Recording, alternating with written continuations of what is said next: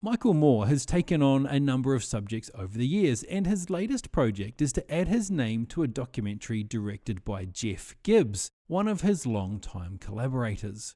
Timed to release with Earth Day, I expected this to be a pro-green, we're all bad, we are the virus type thing, but it was in fact not really that at all. It's a pretty comprehensive takedown of the green industry and how, for all their big talk about saving the planet, a lot of their practices are the same, if not worse, for the Earth than the methods they want to do away with.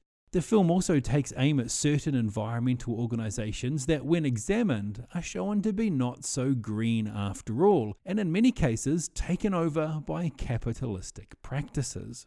It's a deep dive into the shortcomings of the current green energy sector, the destructive operating practices of the biofuel industry, and a look at how billionaires and multinational corporations have hijacked the environmental movement for their own gain. The hypocrisy of certain companies and people are laid out using archival interviews, documentation, and contemporary footage. Gibbs visits green rallies to see if protesters have an understanding of what they're shouting for, and takes some movement leaders to task over the ambiguous wording of their policies and how what they claim and what they do often do not align at all. I found the content of this to be quite thought-provoking, and if what is being said here is true, then a lot of the green and environmentally friendly solutions being put forward today to hush the climate change movement are ineffective and in some cases as harmful or more harmful than current practices. If anything, this should be a trigger for people to do some actual research of their own, to see if the thing that they're shouting for in the street is in fact something that is a viable solution,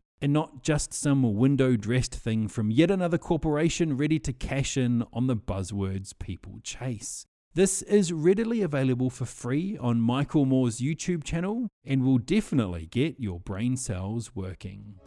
Tesla's electric cars are built with aluminum, which uses 8 times more energy to manufacture than steel.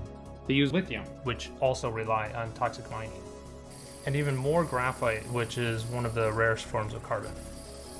In fact, the investors wanted to open several new graphite mines after Tesla announced the Gigafactory. Despite all of the claims, I haven't found a single entity anywhere in the world that's running on 100% solar and wind alone.